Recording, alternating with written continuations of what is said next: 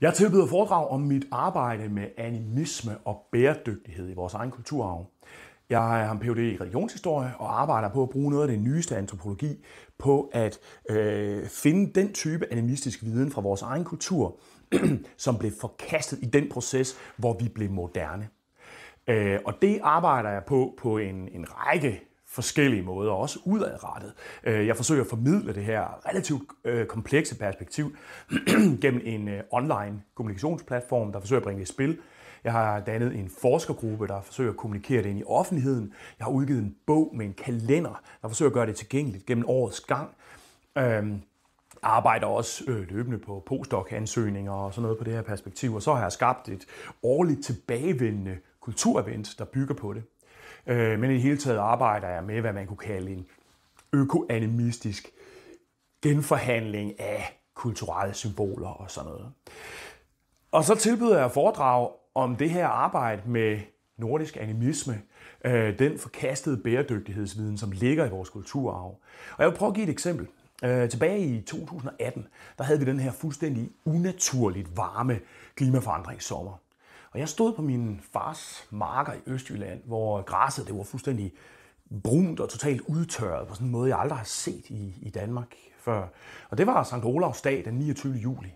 Et tidspunkt, som i gamle dage var kritisk for årets høster, hvor man bad til torden, som man mente modnede kornet. Måske i rigtig gamle dage har det været Thor, man bad til, som man så på et tidspunkt associerede med Sankt Olav, den her rødskæggede troldejæger.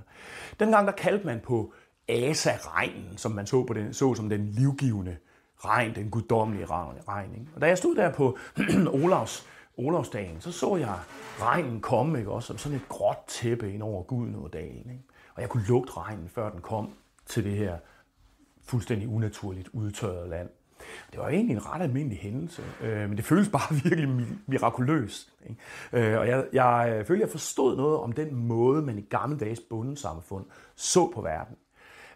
Det, som man lidt nedladende har plejet at kalde for frugtbarhedsreligion, skulle man måske i virkeligheden karakterisere som ansvarlighed snarere end frugtbarhed. Det er en idé om, at verden og menneske faktisk beror på hinanden. Og det, som slog mig, da jeg stod der og så regnen komme ind over Gudenådalen, det var, at det er det sprog, vi har brug for, hvis vi skal have vendt kajakken, ikke? For nu at citere Kim Larsen. Vi skal bruge det dybeste og stærkeste sprog, som mennesket har opfundet. Og det er myternes og ritualernes sprog. Og i det sprog, der finder vi animismen. Ideen om, at mennesker og verden er forbundne størrelser. At vi er ansvarlige for, at verden fungerer ordentligt ved at deltage i et gensidigt givende forhold med verden. Alle de der 1700 sider lange klimarapporter fra FN, der spår undergang i et eller andet videnskabssprog, som ingen kat forstår, ikke? De virker ikke pomfrit. Det gør de bare ikke. Det kan godt være, at de fortæller noget, ja, men de ændrer ikke på verden. Hvis vi skal sætte bæredygtighed igennem i brede befolkningsgruppers måder, stemmer, rejser, forbrugere og deres livsstil og deres valg, ikke også? Så er vi nødt til at grave ind i vores egen kultur og finde den animisme, som ligger lige ind under overfladen. Ofte på sådan overraskende dagligdags elementer, vores højtider, hvad vi spiser, vores landskab, vores kulturelle symboler og sådan nogle ting. Så det jeg forsøger at gøre er at tænke animisme fra en nordeuropæisk kulturel vinkel. En kulturel selvreflektion. Hvad var det for en kultur, vi forkastede? Ikke? Og det er det, jeg har gjort til mit akademiske projekt, at krasse i overfladen. Og genoverveje den måde at omgås verden, som ofte ligger lige nede under overfladen. En måde, som ikke ser verden som det her døde ressourcelager, som vi bare skal forbruge af. Ikke? Animister omgås verden som et socialt rum. Altså med respekt, med venlighed. En å er ikke et fosfatafløb, det er måske en gudinde. Et vildt dyr er ikke en organisme, men en nabo, måske endda en slægtning. Et slagtesvin er ikke bare et kvantum kød, men en person, hvorfor den vold, vi udøver imod hende, bliver problematisk, og men måske er nødvendig. Ikke? Ganske almindelig nordeuropæisk folklore og tradition er gennemsyret af en dybt animistisk oplevelse af verdens gang, som beroende på menneskets ansvarlige, aktive deltagelse i verden. Og min forskning handler om at bruge den her antropologi, den nyeste antropologi, til at afdække den her animistiske verdensoplevelse, som ligger indlejret i vores kultur. Og på den måde kan man afdække et potentiale for bæredygtig kultur, ikke? som altså allerede ligger i os. For den her animisme, den rummer jo fortællinger og handlemønstre og måder at opfatte verden på, som kan føde bæredygtighed. Ikke som sådan kantet udefra kommende bud, ikke? Nu skal du blive veganer, men som en logik, der vokser indenfra vores kulturs dybeste lag. Måske behøver vi ikke blive veganere, men hvad nu, hvis vi begynder at respektere den gris, vi spiser? Det gjorde vores tipoldeforældre skulle.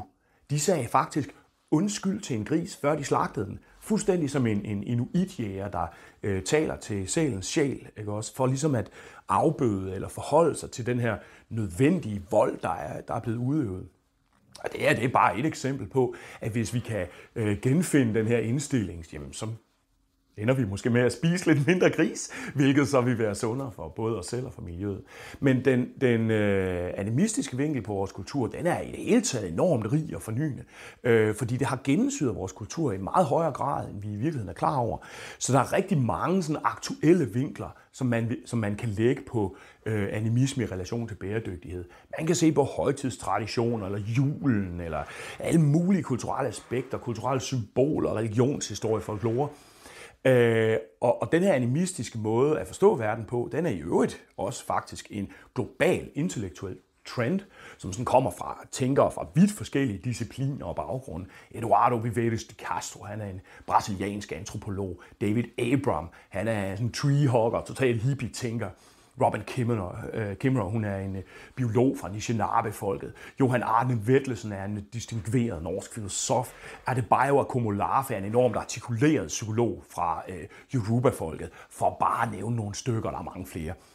Og det her, det er folk, som arbejder ligesom i forskellige kanter af den her animistiske trend, og i hvordan vi forsøger at tænke os ind i en tid, på tærsklen af kollaps i økologi, klima, biodiversitet. Ikke? Og der findes stemmer i dag, som ikke før har haft den her adgang til den globale scene. For relativt få år siden, der var for eksempel indfødte folks verdensbilleder, det var stadig enormt marginale, eller sovset ind i romantisk New Age-plader. Ikke? For eksempel den berømte høvding Seattles tale, et dokument, som forfattet til 1970'erne, en eller anden flipper, som aldrig har været i nærheden af nogen indfødte amerikanere. Men i dag, der har vi sådan noget som Yanomamo-shamanen David Copenhauers bog Falling Sky. Et helt utroligt dokument, ikke? Hvor den her indfødte amazoner fra den dybeste jungle bare fyrer den af og taler super stærkt ind i vores tid. Ikke? Aborigin-australeren Tyson Yunkaportas bog Sand Talk, den sprutter bare af humor, intelligens og lidenskaber, høj filosofi og aktivistisk kritik og det hele. Sådan en antropolog som Eduardo Cohn, han har samarbejdet med en amazonisk shaman, hvor de brugte shamanistiske teknikker til at give selve regnskovens ånder en stemme i policy-dokumenter rettet til de relevante FN-agenturer. Er det ikke utroligt? Den mest cutting-edge internationale forskning i dag laver henvendelser fra regnskovens ånder til FN. Ikke? Det er en afgørende tid, vi lever i, men også på mange måder en fantastisk tid. Og mit projekt er at bringe den her måde at tænke på tæt på os. Hvis vi skal kunne bruge det til noget, så skal det altså være tæt på os. Det skal være vores i en eller anden grad. Det duer ikke, at det kommer fra en eller anden meget fjern og for os meget eksotisk kultur. Og det er det, jeg forsøger at arbejde på, at trække det her perspektiv ind i vores egen kultur. Og yes, hvis I gerne vil være lidt frem på beatet med den kulturelle respons til miljøkrisen, så foreslår jeg, at I inviterer mig ud og holde foredrag om nordisk animisme, traditionel økologisk viden. Tak skal I have.